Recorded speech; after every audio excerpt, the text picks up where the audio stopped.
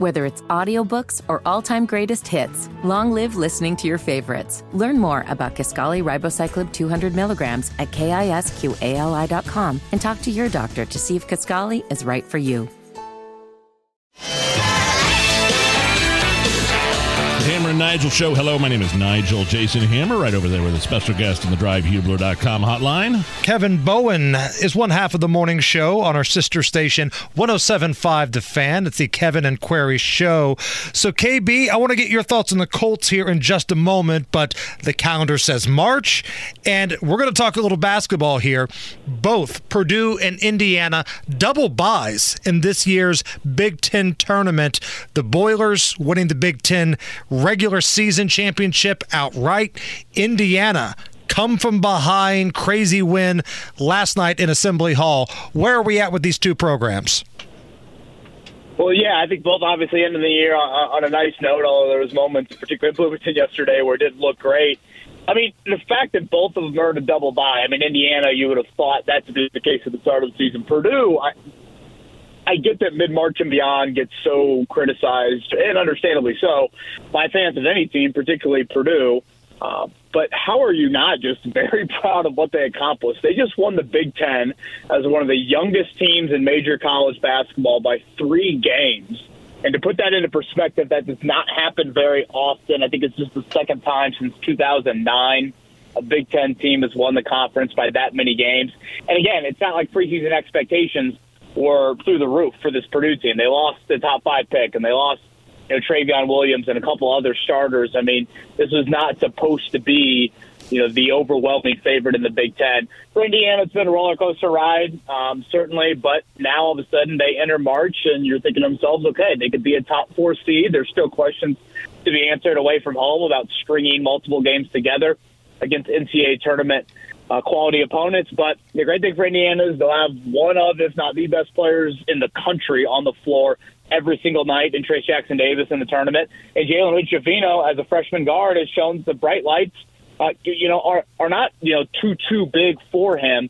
And if you've got good guard play in March and he can give that for you, that is kind of a 2-man pairing that you could ride for a little bit. Hey, KB, take me back to that Purdue game yesterday. Both those games were giving me heart attacks yesterday, by the way. I was just like, and I turned it off at halftime. I'm like, try having money on them, Nige. Right, try having money on them. Right. So Purdue was like, up by 20 at halftime or something like that. I'd switch the channel, and then, I eventually get a text from somebody, oh my God, Purdue's about to lose the game. And I'm like, what? And so it's like, is there anything to be concerned about with the Boilermakers, or is that just kind of indicative of the way college basketball is sometimes? You got big leads at half times, and the team grinds it out to catch back up.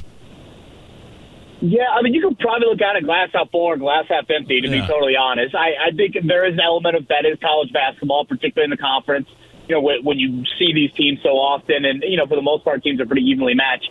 I will point to the first half and how they built a 21-point lead, and that is where, if I were a Purdue fan, I'd be, pretty encouraged, because they did that with Zach Edey, I think, playing 9 minutes in the first half. Brandon Newman, who's been a bench player for them pretty much all season long, has been in the starting lineup here for the last couple of games. They're looking for an offensive spark, because that has been an issue for them, particularly from the perimeter, and he gave them exactly that yesterday. And this is a guy that has always had some potential. You're just kind of waiting for him to put it together. So having said all that, Purdue's issues this year, too many turnovers. They're not shooting the ball well enough from behind the arc to be this is easily the best team in college basketball. The fact that they got something from Newman when Zach Edey wasn't playing a whole lot, and Fletcher Lawyer, their other kind of consistent guy, he wasn't really doing much either. I think that is encouraging. And now the question is, of course, can you bottle that up? Can it be reliable? Can it be reliable away from home? Those sorts of things. Because if Purdue does not get help like that, their stay in March is not going to be as deep as maybe their ranking of a number 1 or number 2 seed will be. So one more thing here on the Boilers and the Hoosiers before we move on to Colts. The Big Ten tournament, it's shaping up here. We got Purdue as a number 1 seed, and they're going to play their first game Friday morning. Indiana is a number 3 seed. They're going to play late Friday night, around 9 o'clock. You look at this Big Ten tournament bracket, KB, there's a pretty solid chance we're looking at a Purdue versus Indiana final. Could you imagine? Yeah, and, first off, that's been very rare. They've only met once in Big Ten tournament history, and it's a tournament that goes back to the late 90s. So we have not gotten this rivalry on a neutral floor in, Indy, Chicago, wherever it's been.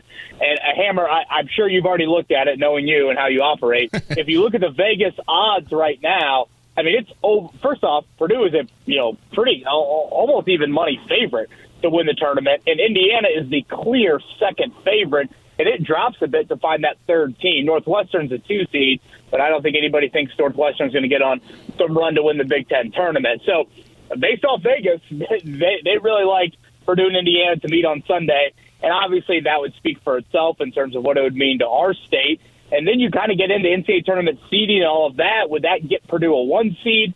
All of a sudden, would Indiana skyrocket up the NCAA tournament bracket field? Because there is a regional in Louisville. If you are a fan of Indiana or Purdue, you want them to be playing, I think, in Louisville for the Sweet 16 and the Elite Eight.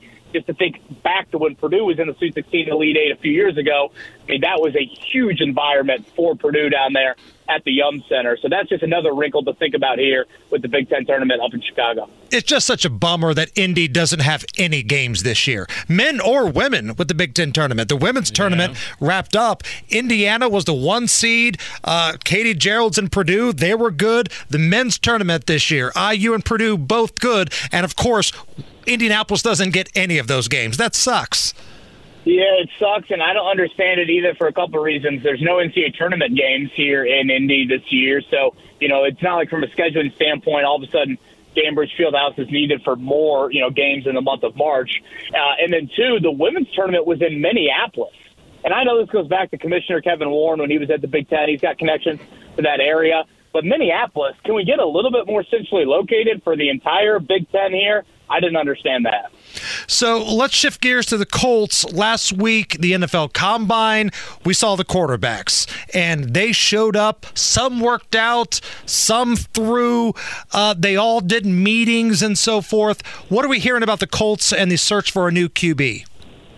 Well, again, I'd be stunned if they did not draft a quarterback in round 1 here in late April. But, as far as the 4 quarterbacks are looked at, you can probably group them into 2 tiers. I know it's not exactly that even, but just for the sake of the discussion, we will. The top tier is C.J. Stroud and Bryce Young, the 2 most accomplished Ohio State, Alabama respective quarterbacks, easily the 2 most accomplished college quarterbacks of this quartet that we're talking about here. Both led their teams to, great seasons when they were playing quarterback and, up there for Heisman Trophy, et cetera. The other 2 is Will Levis from Kentucky and Anthony Richardson from Florida. More based off potential and traits. They've got some physical attributes that you can't teach. And, can you teach some of the other stuff and kind of mold them out of the clay that they are? Richardson in particular just absolutely set the combine on fire of weighing north of 240 pounds, and he ran a 4.4 in the 40-yard dash and just did stuff that a defensive end or a tight end would do, not a quarterback would do. So now the question is, again, how much of the other stuff can you teach? He won 6 games in his college career at Florida. He only started for 1 season. He was a 50-some% passer. Are those athletic traits just that, or is that the making of a guy that if you give him some coaching and some development, he could turn into a pretty rare quarterback? So those would be some of the questions the Colts have to sift through. And then they also sit there at number 4 in the draft. So the other question becomes, all right, who do you like? How much do you like them? And how do you gauge the teams above you in terms of the need to trade up or not? Where can we find more information about March Madness, the Colts offseason, the upcoming draft? Where can we go? Yeah, website is loaded right now, 1075thefan.com. I've got 10 combine takeaways, so you get more into all this discussion. And, of course, we're looking ahead to Friday with Indiana and Purdue starting the Big Ten tournament runs. And then this time next week, we'll be looking at a bracket. So great time of year, and can't wait for it all to unfold. KB, you're the best. Thank you. Thanks, KB. Thanks, guys. Whether it's audiobooks or all-time greatest hits, long live listening to your favorites. Learn more about Kisqali Ribociclib 200 milligrams at KISQALI.com and talk to your doctor to see if Kisqali is right for you.